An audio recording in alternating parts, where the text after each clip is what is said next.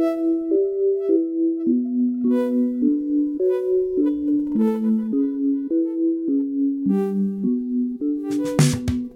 into the latest episode of the Think Deeper podcast. We're happy you're with us. Before we get started, I want to tell you guys a little bit more about where to find us, more about helping us get the word out about our show. We've just created a Facebook page, so you can find us there. Search Think Deeper Podcast, look for our logo, or if you're on your computer, facebook.com/thinkdeeperpod. Think Deeper, P-O-D.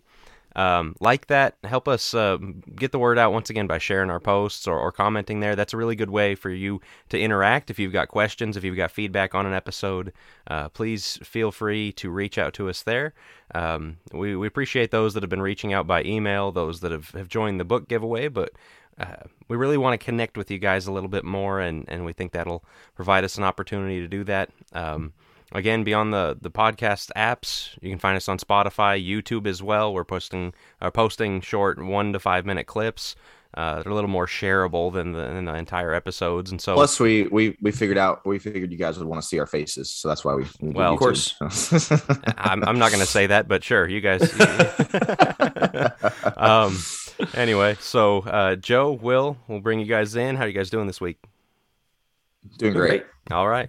So this week we, as I said, we want more audience interaction. We're going with one that was an audience suggestion. And so it's a very hot topic. It's one that needs to be addressed from a Christian standpoint, and that is the matter of mental health. It's just one that is constantly in the headlines. I know you guys, everyone has their opinions on it. We want to look at it from a biblical point of view, but we also have a licensed therapist on the podcast as well. Joe Wilkie works in that field, and so he's going to lend some expertise to it. As we joke, I always like to pretend, and I'm an expert. So we've got a real expert, a pretend expert, and Will along for the ride. I'll be the mediator today. Yeah, that's right. I'll just mediate. Yeah, that's right. So Will and I have questions we're going to ask of Joe through this episode. That's going to be kind of our framework. So I'm going to hand it over to Will to get us started. So as you consider mental health, obviously, as Jack said, it's kind of become a buzzword, a buzz phrase, if you will. It's been something that has gotten a lot of media attention. It seems to all be kind of going one direction in the realm of taking care of your mental health, and it's a very positive thing. So we want to start with the question, and of course we're gonna let Joe take the lead on this question here in just a second. But the question, what is mental health? Because you think about the fact that there are different connotations of it. You know, for instance, the connotation, and I'm not saying this is correct, this is just what comes to mind for me, you know, whenever I hear, you know, an emphasis on mental health, is the world's connotation of it, which again, to me, kind of leans more into the idea of milking it, the idea of, you know, I need to take an hour bath 5 days out of the week with lavender and chocolates, you know, and that's for my mental health. And I just have to do it. Or, well, you know, to make sure that I'm mentally healthy, I need to take a day off of work, you know, every 2 weeks, you know, that type of thing. And I know that's not what we're talking about necessarily, but I know that, you know, to some extent, at least, that's the connotations that are associated with it. And so we want to talk about what is mental health. And so once again, with an expert, if you will, on the show with us, Mr. Joe, I'm going to kick that to you. How do you define mental health, and for our listeners here? Sure. It's a great question. It's also kind of a difficult question because everybody defines it a little bit differently. If you look it up online, it'll just talk about a person's, it kind of defines itself well. It's a person's psychological health, like what that's called mental health. Yeah. So what is mental health? Kind of goes in circles there. I think there's an aspect of it being the whole person. I deal with what I call an intimacy pyramid, but just the idea of your intellectual and rather physical, intellectual, emotional, and spiritual, and how you do there. But I was teaching on this at church a few weeks back, and had a little old lady at church, love her to death. And I asked, what is mental health, seeing what they had to say. And she came up with a fascinating answer. She said, the acceptance of reality. And that just blew my mind. And I ended up taking that as the rest of the class and kind of expounding on that because it's really deep. And I think mental health really is the acceptance of reality. And I correlate it with, or I would say alongside that needs to be self-awareness, and self-awareness is understanding how far from reality you actually are. Now, we know the Bible is the ultimate truth. and we're trying to get as close to the truth as possible, right? But just in terms of reality, what is real? What is those who are struggling on the far ends with serious mental health disorders and schizophrenia and such, they don't often know how far they are from reality. And so I would say they have a low mental health. It's the self-awareness plus the acceptance of reality, what that is. So that's kind of how I would I don't think I've ever heard that definition before. That's interesting. I hadn't either, to be honest. I just loved it. I fell in love with it. I thought, man, I'll steal that one from Miss Myra. She's fantastic. But I have always equated it more with the self-awareness and self-esteem. Gotcha. Mental health is such a big part of an individual's health, and that's why the self comes into it so much, and why we do so much work on the self and the inner child and so much else. Jack, what do you have to add as far as just kind of the different connotations with it? Maybe your personal reaction whenever you hear an emphasis on mental health, because again, mine's very different from the definition that Joe just gave. Yeah, I think what you got at, Will, is we kind of need to see the two extremes. That we kind of maybe in the past have had a view toward it of suck it up, get over it.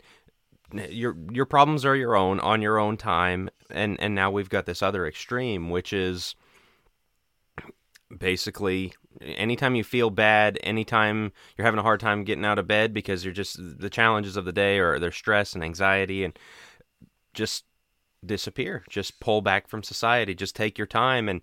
And I think what we're looking at here, and I think the biblical thing we're gonna get to in all this, is somewhere in between the two. Telling people just suck it up, get over it, is not helpful. There are things that are really difficult. We need to, this is part of bearing one another's burdens, rejoice with those who rejoice, weep with those who weep. We've got scriptures about this, of sharing the problems we work through. And so I think that's important. I think the other side of it has certainly gone too far. And so with that, I think it's important to talk about what we want to get to in this episode. I mean, because mental health is a very broad term, as has been said. What most people are dealing with, and I think more of what we're getting at in this is depression, anxiety, stress. You know, there are some serious disorders that maybe are beyond the scope of what we're going to talk about here. But something that I think hopefully we're helping the listener here is lots and lots of people. I mean, lots of people. Statistically, just how many people are dealing with one of those: depression, stress, anxiety, one of those more common issues is important. Go ahead. You think about how much COVID has contributed to these things absolutely. Too. Big time. Yeah. Which is the reason that it's become such a talking point, right. I would say. Yeah. It's going to get bigger all the time. It just continues to. And so we need to talk to that and again, chart the difference between it's kind of a blanket excuse for backing out of all engagement and responsibility, and right. Nobody's going to help you with this. Get over it. The interesting thing is how our society has chosen to handle mental health. On the one hand, I love that it is kind of in the public consciousness. We're more aware of it than ever, and I think that's fantastic. Obviously, from a business standpoint for myself, I think that it helps that more people are aware of their mental health. But as you guys are referencing and talking about this pulling away from society or kind of even coddling or acting like, well, I need to just really focus on my mental health. Most of the time, in the ways that we do that actually contribute to our mental health issues. Pulling away from people, the isolating, that's a big part. And we'll get into this more later, but some things to avoid and some things that'll help. But it is very interesting that as we are, I think this is an interesting point in time where we're starting to understand the importance of mental health, but we don't fully know how to do it. And so we're in a learning period right now where we're overcompensating. We've swung the pendulum from the just get over it. We know that's terrible, but Jack's right. It's on two different ends. We've swung it to the other side of like, we'll do whatever you want, right? Whatever in the name of mental health. And we've got to start as a society, as a culture as a whole, swing that back toward the middle. Well, and this is another, issue that I take with it. And Joe, I guess I can be teeing you up for a response here, but it's just the glorification of it as well. And I'll give a brief example. And this is a very public example. I get it. But you think about the Olympics last year in Tokyo. Hopefully our audience is familiar with the name Simone Biles, widely recognized as the greatest gymnast in the world. And she is phenomenal. She's fantastic. Sure. But last year in the Olympics, she dropped out of her team and she cited mental health as the issues, said she wasn't in the right space or whatever it is. And if you observe, if you're plugged in at all to the media, the sports media, she was absolutely worshipped for that decision to back out. She was put on an even higher pedestal. You would have thought she would just won the gold medal the way that the media covered it, and how brave she was for citing mental health as the reason. And again, I'm not sitting here trying to cast aspersions on her, but my brain was going, why are we celebrating, to put it bluntly, failure just because the buzzwords or the buzz phrase mental health was thrown out there? And so again, I think that's part of the issue that I take with it as well, is just the way that we kind of glorify, that how brave that person is taking a stand for mental health. And that's kind of the connotations I see associated with it. My issue with the entire Simone Biles situation is exactly as you mentioned, Will, the celebration of it.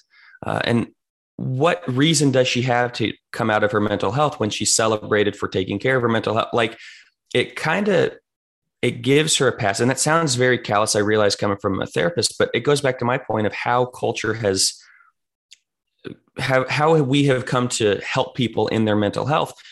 If we glorify it when they have mental health struggles and say, well, good for you that you're taking care of it. It's kind of like if there's a TV show, Parks and Recreation, there's an episode on there where one of the characters breaks his leg, and a couple episodes later, he's still in the cast. And come to find out, he was like weeks past when he could have taken his cast off. But because he was getting everything done for him and sandwiches made for him, brought to him, and kind of the lack of responsibility, he left it on. So they find out at the doctor that he left it on. It's like, are you kidding? You could have had this off, weeks ago. And, it's kind of a laughing point. But I think we kind of do the same with society where, yeah, it's okay to have a cast on. You broke your leg. That's okay. But if we glorify it too much, or if we allow for too much, then we get to a point where nobody wants to get out of their mental health condition. So as far as it goes to Simone Biles, I can't imagine the pressure of the Olympics. Like you said, probably greatest gymnast of all time. I mean, we're not disparaging her in any way other than how the media really using it as an example. Right. Yes, exactly. How the media handled it, which speaks to the culture, I think, more broadly. And I know that media and culture are different, but still getting praise for those things is, to me, it's just a dangerous path is what I would say. Okay. Sure. So I'll get us on to our next question then, since we've kind of defined mental health and the terms around which we're using. One of the issues I see is diagnosis and the words around it. As we become more educated as a society, we get tied to these words and we almost get defined by them. The labels that you have, whether I have depression, I have anxiety, I have, I'm narcissistic, I'm borderline, there's just all bipolar. There's any term that you want to put in there, and how those kind of become destiny. Diagnosis becomes destiny, right? And so people can say, well, I'm at this and then I do this, or even on a lesser scale, the Myers-Briggs, the what's the number one? Enneagram. Yeah. I'm at this, therefore you shouldn't be surprised when I don't call you back. You shouldn't be surprised when I'm a little bit over because the top. I'm an introvert. Yeah, that's just what fours do. Four wings 7. Yeah, you're never going to hear from me. Exactly. Or the other side. I'm a little pushy, but that's because I'm a 5. And then the other thing is diagnosing other people. That's a toxic person. That's an abusive person. Therefore, I can treat them however I want. I see these things happen as we become more educated on it, and so. I want your view on, number one, like clinical diagnosis. There's the DSM, and number 2, more of the pop psychology, Myers-Briggs, Enneagram, all those other tests that you can do, INTJ, whatever the letters are. Only if you have an opinion on it, Joe. Oh man, I was gonna say this is a softball down the middle, man. 60 is going out. Exactly. I really can't stand the labels. I have so many clients come to me. Well, I took the MBTI and I'm an INTJ or whatever. And that just explains so much about my where I'm at. Well, how so? How does that explain? Well, there's just a lot of people out there. Okay. It's okay to know there's a lot of people out there like you, but that doesn't help you understand yourself anymore. Your childhood trauma is creating who you are. Do you want out of it or do you not? Do you want to just be defined by it? So people use that all the time. To speak to the DSM side of it, I'll try to keep my thoughts brief because, man, I could go on for this for a long time. And for those that don't know, what is the DSM? Diagnostic and Statistical Manual, which is where you get, all sorts of, like Jack said, major depressive, bipolar, all the personality disorders, things like that. It's the professional, right? Yes, the professional level. It is a very thick book, purple. I got it behind me on my shelf. And yet I don't ever use it. I had to use it when I was working with Medicaid. And I used a specific code, F4320. I must have written that 10,000 times on client forms, and it's adjustment disorder unspecified. And the reason why I did that is because, first off, everybody, you can almost work anything under adjustment disorder. But the reason I did it is because it falls off in 6 months. The DSM, what people have to realize and understand is if you go and are diagnosed with the DSM, that's on your record. Most of those are on your record for life. Now, I think after 6 months, you can request to have it expunged from your record. Most people don't know that, and most people don't do that because it's a difficult thing to go to your doctor and have it expunged from your record. So it's almost like your medical history. Like if they pulled up, you've had heart troubles, you've had PTSD, you are bipolar.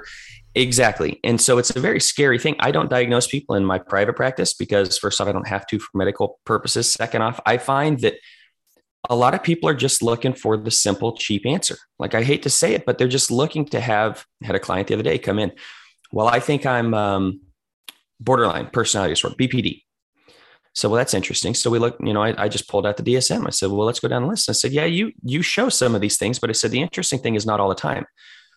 And here's why I think you do. And we just discussed her past. We discussed why we think she is. And it's like, well, yeah. So I said, well, what do you think would happen if we worked through some of that? Some of the trauma that you've been through? Well, I'd probably clear up a lot of that stuff. I said, okay, so do you have borderline personality? Do you you're willing to define yourself for life if I were to diagnose you with this, when in reality, a few weeks of hard work, we would work through this. So people want to be in boxes. We find that more and more that look at all these BuzzFeed quizzes and everything else. But, I'm in Gryffindor. We just like being in boxes. We like taking the quizzes and understanding who are our people. And there's a camaraderie around it for sure. Yeah, I'm not alone. And I think when you read these diagnoses, it's like, oh, I have this struggle, and wow, I just had my own cross to bear in this, and realize that it's a very common thing. And so I think there's power in that, but then there's that other side of it. I get defined by it, and it almost becomes an excuse. And that was the point of psychiatrists and therapists working on the DSM in the first place, is for them to see across this client goes to so-and-so therapist, and then the next therapist, and then comes to me on the third. And I know that they have this history. I know a little bit of how to handle them because I've handled other people who have, not to keep going back like borderline or whatever, but there's a bazillion in there, but I have another one who struggles with that. So now I have a baseline for how to handle it. I don't even agree with that because every person is different. I'm very client-centered in that I'll use multiple different modalities, treatment modalities, to fix an issue for, Jane Doe, when John Doe has a completely different, or, John, whatever, has a completely, the same thing, but a completely different reason for why he has it. So I'm very wary of putting ourselves in boxes, even on the base level of like an Enneagram or an MBTI, because people use it as a crutch. It's the same way they use mental health as a crutch. Well, and what's so interesting about that too, is how we live in such an individualized society, pushing the individual and what the individual wants. And yet we still find these people that love to find out that they're, an ESFJ or a, 7-wing 2. I don't think I've even taken the Enneagram, so I don't even know what that is.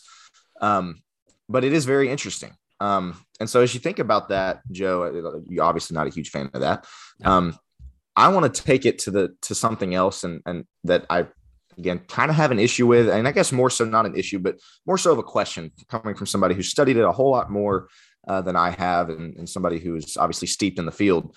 It's the idea of self-care as opposed to self-love. And obviously, there's a difference, with between self-interest versus selfishness, and we can get into all that. But again, kind of the point that I referenced to start, the idea that, well, I have to take an hour bath 5 days a week, with a bath bomb and a glass of whatever, sparkling grape juice, whatever it is that people enjoy. but it's this idea of self-care, this idea of I have to do these things to take care of myself.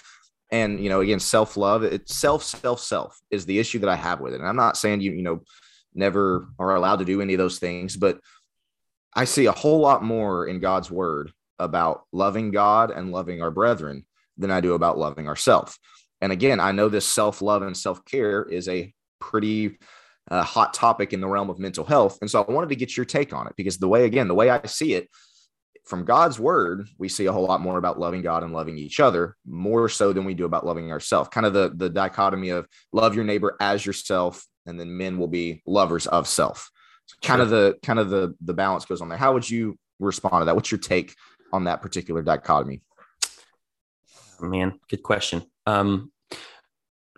So what I would define self-care as in this culture, again, it's been very skewed. We've taken it to ridiculous lengths of, I'll just go shopping and spend $500 and that's my self-care. I'll go get myself 3 milkshakes and that's my self-care. Self-care, that's horrible because it's kind of enabling the issue. Self-care is just getting what you need, right? It's just meeting your needs. So if you need a bath to unwind at the end of the day, I draw the line at, I don't necessarily have an issue with that. I draw the line. It's the same thing like with a cup of coffee. I just can't speak to people to have a cup of coffee. Well, how about you be a decent human being and talk to somebody? There are people like that. Like, don't. And they're just not the same if they don't get their self-care routine. Well, it's not always that simple, but we know Jesus had self-care, right? Sure. He couldn't just heal 24/7. I mean, he could, but he didn't. He chose to get away. He chose to go in a boat with his disciples, with just his 12 closest, and get some sleep, right? Even when the storm comes. Well, okay. Or so to go away on a mountain. Those like basic self-care things like Jesus did. Rest, time with God. I mean, you can boil this all the way down to like eating, sleeping, yes, getting fresh air and a little bit of exercise. Things those like are needs. Yes, right. Correct. So that's a great point, and thanks for that thought, because you have to think about what your needs are. I get into this with clients for porn addiction. I specialize in sex addiction. And I often say, like, when you are desiring it, meet the need. Your body's telling you need something. It's not pornography. It's not sex. It's not whatever, but you do need something. Whether that be a stress reducer, whether that be to get around somebody and some connection with somebody. That's a big one sometimes. So there's self-care is getting what you need, not getting what you want. And those two things, sometimes what you want is what you need and vice versa. But that's the main thing. So for those that are listening, just recognize what your needs are. Sometimes that's the hardest thing is, what do I actually need? I feel like I need to go shopping, or I feel like I need pornography, or I feel like I need these other things. But understand what your need is. As far as the self-love goes, I'll try to keep this short.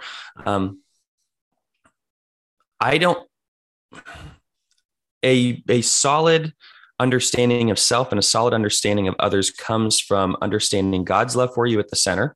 And I think the second in these identity rings, as I call them, is your relationship with yourself. And there has to be a certain level of self-love, not in a narcissistic, selfish way, but in a, I don't hate there's a lot of self-loathing, and self-loathing gets into all sorts of different issues of people pleasing. So as to try to get people to love you because you hate yourself. But if you can get other people to love you, it informs your understanding, or it's a lack of understanding in God's love for you.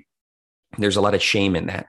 So if we can get people to love themselves and understand that, again, in an appropriate way, understand that emanates from God loving you. You have value and worth because God gives you value and worth, not because what you do, not because of your job, not because of who you're married to or whatever else. You have value that nobody can take from you. Within that is this idea of loving yourself, very much Ephesians 5, husbands, love your wives as you love yourself, love your neighbor as yourself. It assumes that you don't hate yourself. There's no self-loathing, because then you get into all sorts of issues. And the only reason you give them or treat them well is ultimately for yourself. It's selfish. You come back to, I need them to like me. Well, is that not more selfish than saying, I already like me. I don't need you to like me. I'm going to treat you well because I like you. Sure. Right. So it gets a little skewed on what is selfish and what's not. Self stuff isn't bad. That's at the core. Really God and myself is at the core. And my relationship with self will affect every other relationship in my life. And if you don't consider yourself, that's a problem, in my opinion. So I don't know how you guys feel about that. I would define it kind of as inward facing and outward facing. Our natural state is inward facing. And as a child, you see that, sure. there is kind of that selfishness, my needs, what I want. Growing and healthy, like you're saying, is loving other people for themselves, not for ourselves, right? And so when he says love others or love your neighbor as yourself, you have that natural inward facing thing of I want to take care of me, I want what I want. Having that attitude toward other people of I'm going to treat them that way. I'm going to put myself in their shoes, as the saying goes, and if I were them, what would I want? Okay, then that's what I'm going to do. What's the golden rule, right? Yeah, do unto others, do unto you. Yeah, exactly. And I mean, the golden rule is the practical arm of love your neighbor as yourself, and so it is inward facing, outward facing, and if we're always inward facing, and oddly enough, people pleasing is a weird way of inward facing because it's making everybody else a mirror for ourselves, right? Right. And so developing an outward facing Christianity and lifestyle and view of others, it comes from knowing I don't have to look within at all times. And how you get past that, looking within, is truly meeting your needs. That is self-care. That is getting to the bottom of it. This is why in trauma work we do so much reparenting, which is the idea of you insert your older self into your present self, whether you're in your 30s, whatever else, back into a memory of when you're a kid, and you sit there with yourself, with your child self. It's inner child work, right? And you give them what they didn't have in that moment. So they felt abandoned by a parent, whatever it may be. You go hug them, you go talk to them, you give them what they need in that moment. And when people's needs are met on that base level, they're so much happier for it, and they're able to love others on a different level. So the reason that people are super selfish is even the narcissists, I think, is they have an underlying need that is never met. Sure. And once that need is met, they're good to go, right? They start moving toward that acceptance of reality. They start understanding their mental health and recognizing, man, I may be miles away from it, but I'm moving in that positive direction. So getting your needs met is very, very important. Once again, where I come in is just helping people understand what their actual needs are. But once you do that, God meets all our needs. He meets all our needs for esteem if we let him. This is the point of identity in Christ, which is, there's different ideas around it. That's maybe for a different podcast. But once we recognize that God gives us exactly what we need and have those met in him, I don't need other people to meet those needs for me. I'm good to treat them as I'm supposed to treat them. Right. So, go ahead, Jack. Go ahead. I'm going to say the next point. So you go ahead. Okay. I was just going to say identity is again, such a buzzword. We can find identity in so many things, being an American, our job, our sports teams, whatever. Sure. And while the phrase identity in Christ, again, we don't really see that in scripture. I think the point behind it is that you recognize God values you. That gives you worth. That gives you worth beyond your job, beyond even your spouse or your family. It starts with understanding the way God views you. So when we talk about identity in Christ, that's kind of what we're referring to. Yes. Having him, I always talk about, again, the identity rings, having him at the core of who you are. Now, who you're married to matters. Who your family is, of course, that matters. Matters to God, should matter to you. Your job, that's okay to have a part of that is part of what makes you. Your hobbies, the things that you're good at.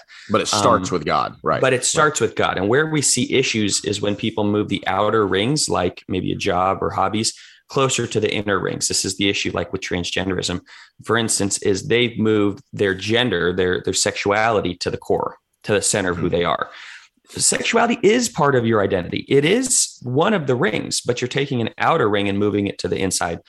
And that creates mental health issues of itself. When we have, even those who are, atheists, their mental health can only go so far because they don't have God at the center. God is the one constant in life. He's never changing, right?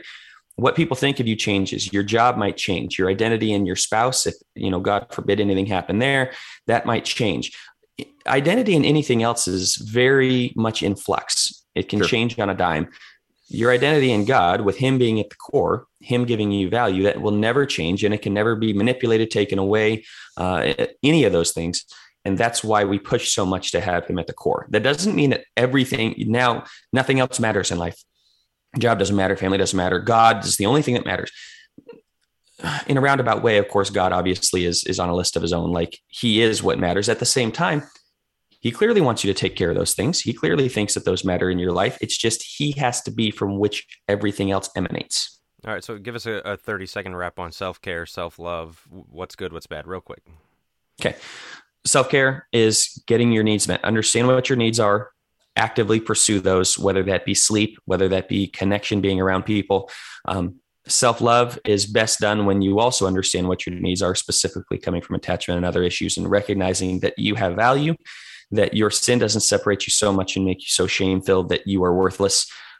You have to have a love of self, not in a selfish, narcissistic way, saying I'm great, but in a way of saying I'm worthy of love, not because I say it or anybody else, but because God says it, and accepting that reality, accepting that that is actually the case, and that at our worst, God still thought we were worthy of love, unbelievably, because I don't think we are, but he clearly gives us that. And the self-help idea is get yourself some help, understand those needs, look to meet those needs with self-care, not just what you want, but what you need.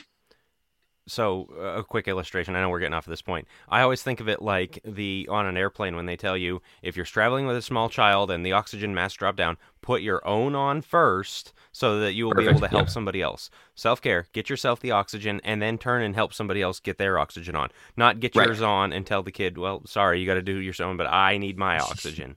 So that's the point of all of this is getting yourself better to help others, not getting yourself better to keep going for me.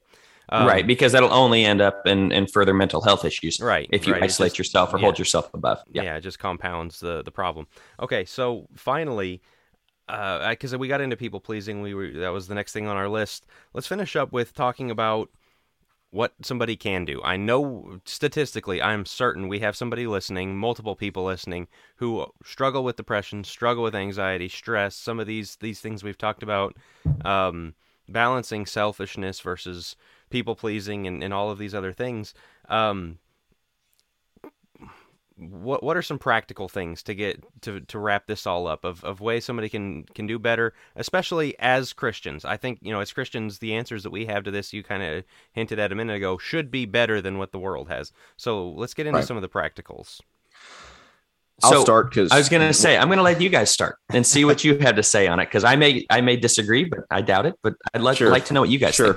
One of the things that I'll bring up, my job, youth evangelist, I work with young people quite a bit. I'm around young people a little bit more often. And one of the things that I see, and this goes for all ages, not just young people, but one of the things that I see that can largely contribute to having we'll call it lack of mental health, is excessive social media use. And I don't intend to get into a diatribe about social media. That's another podcast episode. And I'm also not somebody who believes that, all social media is bad and we tend to blame every single problem in our society on social media. I'm not one of those people. However, I see young people who spend 2-3 hours a day on social media. And what you get is the constant comparisons. Look how good that person looks. Look how great their life is. You even see it with again, not just young people, with older people. Look how beautiful their home is. Look how perfect their family seems. And we get into this constant mindset of comparing ourselves to somebody else. Look at that person. They get to go on vacation. They get to go to the beach 3 weeks, every 3 weeks. And talk about contributing to a lack of mental health. Is this world that, again, I'll single in on young people who constantly are comparing themselves to other people.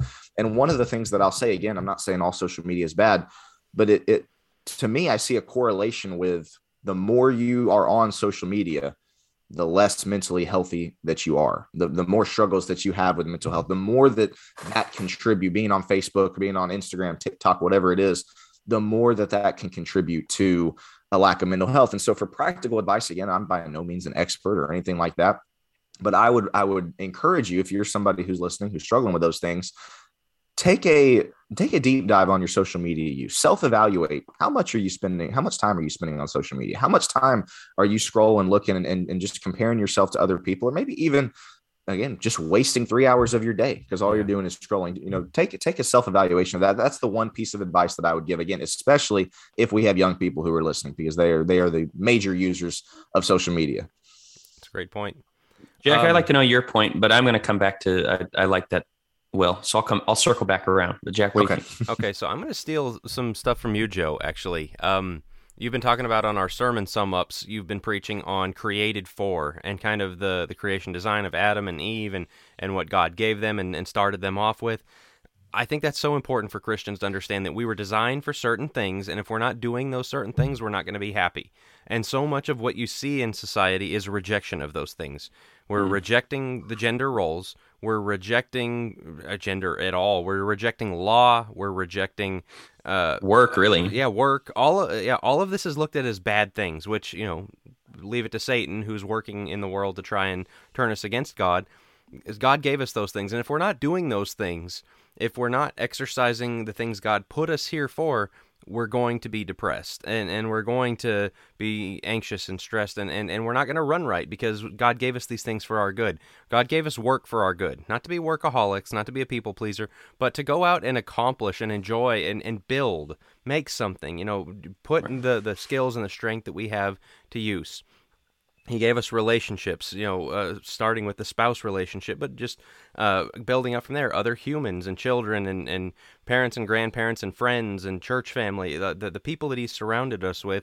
And we mentioned earlier, COVID really messed with people's mental health, and I struggled with it myself. It isolated us from people. It kept us from working and building in some of the ways that we normally do. It just took purpose away from us. And so I liken it to where, if your weight is out of control, your blood pressure's out of control, your heart's not doing well because of years of bad eating and sitting at a desk and not exercising, not getting fresh air, all of the things that we know we should do, and you go into the doctor and they give you a pill. Well, maybe that pill is a short-term Band-Aid, but the first thing you need to address is what got you here. And sometimes, looking at my own life, the depression, the anxiety, there's certainly things in my past that I can look back on and say, that was bad, that hurt, that is having an effect on me.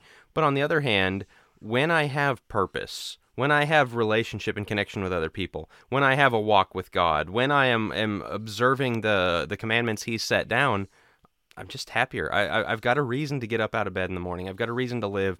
There's a joy to that, and I think so much of modern society is keeping us from realizing the goodness of those things and pursuing them. I've been thinking about that. I just read an article called The Age of Anti-Ambition, New York Times article of how everybody's quitting work and kind of the depression and the loneliness and from being away from work and the identity that people place in work. So specifically taking it from a work point of view, but it really tied in a lot of those things. And it's just fascinating, like the way our culture now views, exactly as you just said, everything that God created us for is being distorted and viewed as a negative.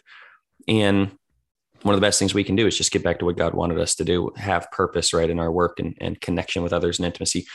Will, to circle back around to your point, social media is bad for a number of reasons.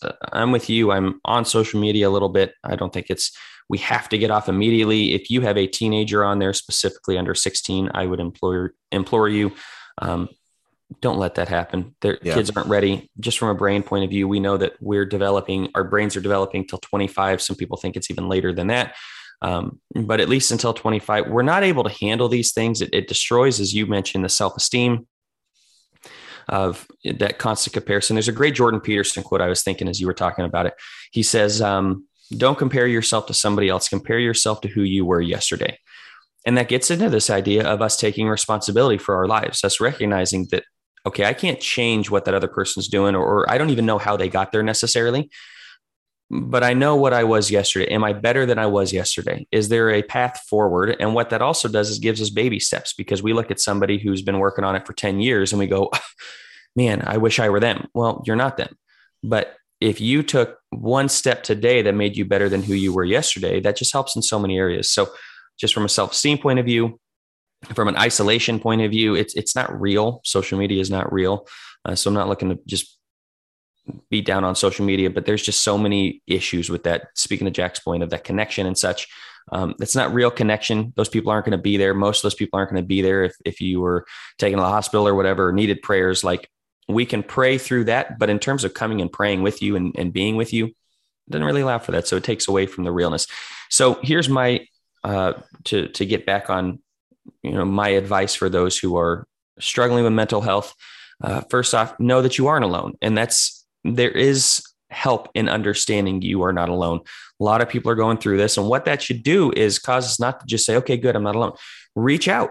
Chances are somebody's struggling with what you're struggling with. And whether they have all the answers or not is not really the point. They may be able to just weep with you when you're weeping, rejoice with you when you're rejoicing.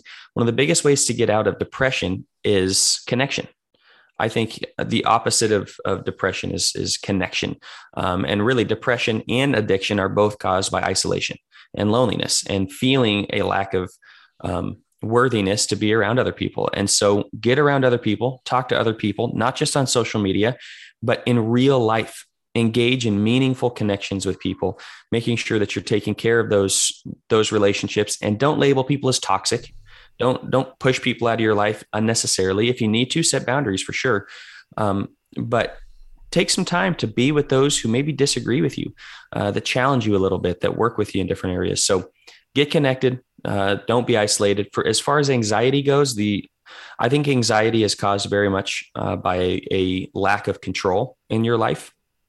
So if you're really anxious, chances are you feel there's a big test coming up, or something coming up at work, or there's just a lot of things on your plate, and you're feeling like, how in the world am I going to get all this done? Control what you can control. It's a basic saying, but I say it to all of my clients: control what you can control. And if you have to, sit down and write a list. What can I control currently? And if you feel, well, there's nothing I can control, that's never the case, because you can always control how you respond to something. You can always control, more or less your actions based on the emotions that you have. Emotions you can always control. I understand those come up, but what you choose to do with them is within your control. You can control whether you make yourself a PB&J or a ham sandwich. It sounds dumb, but sometimes we have to go down to the most basic level and say, I got to control what I wore today. I got to control, how hot or cold my shower was. Well, there's a reason Jordan Peterson's clean your room, make up your bed was so revolutionary to people. Yes. That is in your control. The smallest thing that's in your control, if you're not taking care of that, and then you're angry about or worried about all these giant things that aren't in your control, start small. Jesus said, faithful in little, faithful in much. One of the issues you see with not to pick on her specifically, but the Greta Thunbergs of the world, where we want to change the world, and that's the Jordan Peterson point, is stop trying to change everybody else. Stop trying to change the world when your own world, your bed's not even made. Like, that's the point here, is if you are out there trying to change everybody else or change the world and want to take a huge stand, that's great. But if you're not taking care of what you can control, we get way too worked up over things we have no control over. Racism is horrible, but if you are allowing the anxiety to build in your life because America is not getting with it, whatever it may be, however you want to look at it, or even global warming or things like that. Okay, what can you actually control in that? Right. Well, you can control whether you recycle or whatever else, if you believe in that. You can control how you treat one another, how you treat people, African Americans or whatever it may be. Control that. Don't try to control the things that you can't, because that only leads to anxiety. So sometimes, yes, we have to sit down and make a list about what we have control over in our lives. That's for anxiety. For stress, it's just a longer term thing. A lot of these things, I'll say this and be done. If you've been struggling with these things for a long time, there's 3 different types of depression as I see it. There is what I call historical depression, which is something happened in your past. It's trauma. You're depressed from that. There's circumstantial depression. You're just in a tough spot right now, but you'll come out of it. And there's chemical depression, which you legitimately need drugs for that. You need to be on medication. And so understand which one is which for you. Most people want to run to the medication. I would say that stuff is highly, highly dangerous. I don't want to get into that and badmouth it, but that can have seriously negative side effects. And if you're dealing with circumstantial or historical depression, medication is not really going to solve your issue. It will put a Band-Aid on it, but that really only solves chemical imbalances, those issues. So just be aware of what you need. Again, go back to your needs and get yourself some help. If you've been struggling with anxiety and stress for a long time, get yourself some help. There is no weakness in going to a therapist. I think everybody could benefit from therapy at some point in their lives. And we all need somebody to talk to and somebody who can help. And if that means you need to reach out to a therapist, I would say do it. Just understand what your needs are and seek to meet those in a true self-care way. Joe, do you know any good therapists that that somebody could reach out Unfortunately, to? I don't, but I'll keep my eyes open. No, if you're out of state, obviously I'm licensed in Colorado and work in Tennessee, working toward licensure here. And so I'm legal to do it here. Try to find somebody. I will say this one quick thing. I would encourage you to find a therapist who's a Christian. I'm not as big a fan of Christian counselors. Now, I know a lot of them and love them to death. I appreciate what they do. But if you are struggling with trauma issues or things like that, find a therapist who's a Christian. Christian counseling can oftentimes, they'll use scripture. The scripture is, the Bible is the word of God, and it's amazing. And it is, it is our way to live. At the same time, it wasn't intended to work through your trauma. It wasn't intended to help you process those things. And so that's not to say that it's imperfect. It's just where I don't think you can necessarily use it to help somebody who has experienced some serious trauma in the past. And that's what we're here for. And sometimes Christian counselors, they can struggle with that. So just if you are struggling with things like that, ask them what treatment modalities they use for trauma, and see, is it EMDR or brain spotting or, reparenting or Gestalt, or, there's all sorts of stuff, Gestalt, however you want to say it. So not to go on and on about that, but I would say seek some help in your area. I do life coaching as well from afar, just because I think you can still help people out of general things. But for trauma work, psychologytoday.com, psychologytoday.com has a list, and you can click on the side Christian. Are they Christian? And then typically they all offer a 30-minute free consultation, or at least most of them do. Look for that. Call them. Challenge them. What would you do with this? How do you handle, or what do you think about scripture? Whatever it may be. A lot of people get scared away from therapy because they'll change my ideas. A good therapist won't. A bad therapist should be sued for that. That's not what we're here to do. We can get in trouble for doing that. Even with homosexuals, they can get in trouble with doing that with your religion, talking you out of that, pushing you out of that. Sure, it will happen. Some therapists might. Don't let that be a deterrent for you to not get the help that you need in your fear that they'll change you. Good therapists, specifically if you handle the consultation right and ask the right questions, they won't do that. They'll accept where you are, whether they are of the same faith, whether they're Church of Christ or whatever else or not. I would say get yourself some help. Psychology Today is a great resource. All right. Good stuff, Joe. I want to thank you for kind of taking the wheel on this episode, answering our questions, getting us through these topics. Let's go ahead and get to our sermon sum up. I guess maybe it's my turn to go first. I don't know. It's been a while. So go for it. You never do. Yeah, you never do. Yeah, that's true. You guys get me every now and then. So I've been focused heavily lately on a concept in a book I read, David Murrow's Why Men Hate Going to Church, about Jesus as the lion and the lamb. And Jesus is the lion, Jesus is the lamb, but most Christians are drawn to one Jesus or the other, one side of Jesus or the other. The modern, kind of softer, gentler Christianity is very much lamb. Jesus will put an arm around you, meek and gentle, and he's just there for you. But it can drift a little too far into Jesus as your best friend, Jesus as your therapist rather than as your king, not to denigrate therapists after everything we just talked about, but that he's just there to kind of guide you through some things. But then you've got Jesus as the lamb, who is your king, who is the conquering hero, who is King of Kings, Lord of Lords, kind of the man's man Jesus, as uncomfortable as that makes some people, who went toe-to-toe with the Pharisees, called them a brood of vipers, cleansed the temple, those kinds of things. And man, so sometimes as men, that we're more drawn to that Jesus, the kind of in-your-face Jesus, and the people who are on the lamb Jesus look at that and are like, I'm uncomfortable with that. But he's both. And both sides, the people who are drawn to both, need to balance it out with, yeah, he's the lion, and he really is that champion that goes and fights for us, but he's also a lamb who laid down his life. And the lamb people who want to talk about Jesus as safe and doesn't really take issue with people, is not as strong toward people, really got to get more lion in their view of Jesus as well. And that concept hit me, and as I'm preaching through Jesus's march to the crucifixion toward the end of his life, where he is cleansing the temple and going head-to-head with the Pharisees, but also laying down his life, you just can't separate the two. You have to have both to really understand Jesus, and that thought really stuck with me. That's really good. Good stuff. That's really good. I'll go next. This is not something that I've preached on or anything like that. It was something in personal study. I've been studying with a guy who just got baptized, and we're kind of just reading through the Old Testament. And he just wants to develop some Bible knowledge. So just going through, we're in Exodus now, but recently we were in Genesis. And, Genesis 37 is where the story of Joseph starts. We're introduced to him as a 17-year-old. His brothers hate him, all that.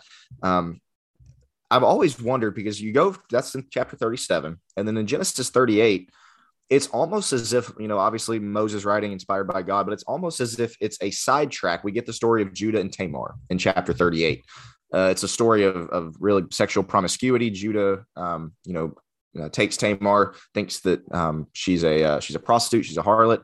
And so again, it's really a story of sexual promiscuity. And then chapter 39 jumps right back to Joseph.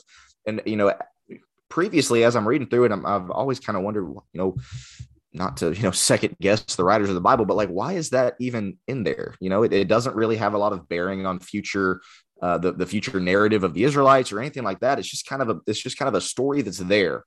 And then it hit me right before, in Genesis 38, when you've got Judah and Tamar, and it's just this really kind of immoral story. What is the very next, part of the narrative of Joseph in Genesis 39?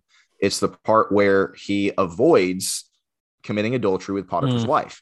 He's Potiphar's wife tries to seduce him. He has the perfect opportunity to engage in sexual promiscuity. And unlike his brother in the previous chapter, Joseph runs from it. Joseph has the perfect chance, but he avoids it. He abstains from it. And again, it kind of hit me. And I'm not necessarily saying, that's definitely why it's in there, but it kind of hit me. It's like, wow, there's some parallels there with Joseph's brother, who he does whatever he wants. It's Judah who engages in this. And it's the perfect setup to, by the way, here's Joseph, who had the perfect opportunity to, but abstained from it. It never hit me before I had read it. So again, maybe nothing, but no, I thought it was something there really is a lot there. There's a book called The Art of Biblical Narrative where he does a deep dive on all the parallels, not just with 38 and 39, but 37 as well, where the brothers present Joseph as dead. There's things like that come into where Tamar is presenting to Judah, and there's a lot there. You're really onto something. It's really good material. I well, there you go. How about that? There you go. Nice word. Will needs to write his own book. It's pretty good. Yeah, maybe. I'll wrap up here. So I've been doing for the 46th week in a row, it seems like, what we were created for, and wrapped up with, I'm actually not going to do this one today. I wrapped up with, obviously we were created for, or created with certain things in mind. God created us for dominion. He created us for, of course, now I'm blanking on it, but we get into, or for reproduction, going out and be fruitful, multiply, and I connect with the Great Commission, and then relationship with God and relationship with each other. And part 2 is this relationship. We were created with hierarchy in mind, and created with unity in mind. Divorce wasn't intended from the beginning. Jesus talks about this, and the hierarchy, Adam was above Eve. But something else I've been looking at recently is just in Philippians, we often hear the joy of Christian life, right? And it's easy to live moment to moment or live weekend to weekend seeking cheap happiness that doesn't last for very long. And so how do we get this joy? And joy is a key word. The joyful epistle is Philippians. Some people think it's Paul saying, you're sucking the joy out of my ministry. And I personally look at it as Paul's just saying, man, you're not experiencing the joy you should. I have joy in you. I have joy. You ought to have joy in these different things. And so how do we experience biblical joy that is intended to stay? And so I had 4 points that I'm thinking of. First is rejoice in the work of God being done. Paul talks about even in chapter 1, even those who are preaching it from selfishness, right? Those who are preaching Christ so as to kind of shame or to hurt Paul, he says, hey, Christ is proclaimed. We need to rejoice in that. And he says that in 19, and then in verse 21, he says twice, rejoice in the Lord always. Again, I will say rejoice. Rejoice in the work of God being done in your life and in the lives of others. Recognize when God is working in people's lives, when the gospel is being spread. Rejoice in that. Second, be unified and excited about your church family. There's a lot of unity discussion. Euodia and Syntyche in chapter 4 are clearly feuding in the book.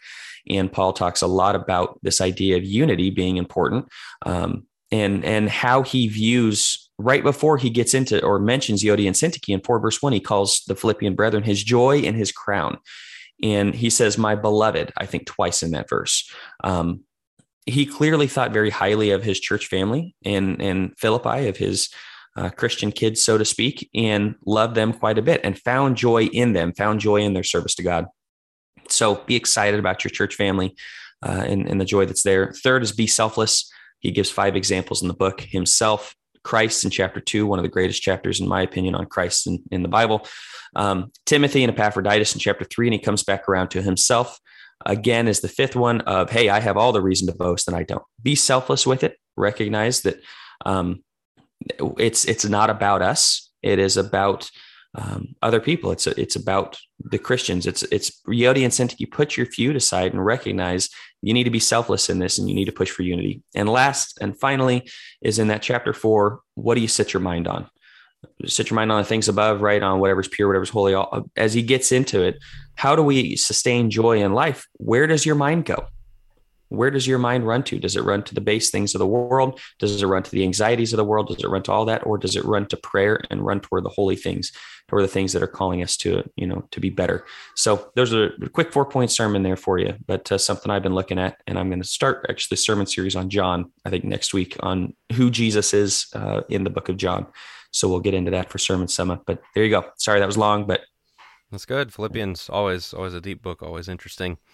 All right. We're going to wrap up with that. As I said at the top, make sure to like our Facebook page, look up Think Deeper Podcast, or facebook.com/thinkdeeperpod, Think Deeper Pod, and keep up with us there. Reach out to us if you have questions, if you have episode topics. In fact, not next week, but 2 weeks from now, we're going to be talking about grace and Christian assurance and salvation. Again, a requested topic. And so we like talking about what you guys are interested in as well. So be sure to reach out to us and connect with us there, and we'll talk to you guys next week.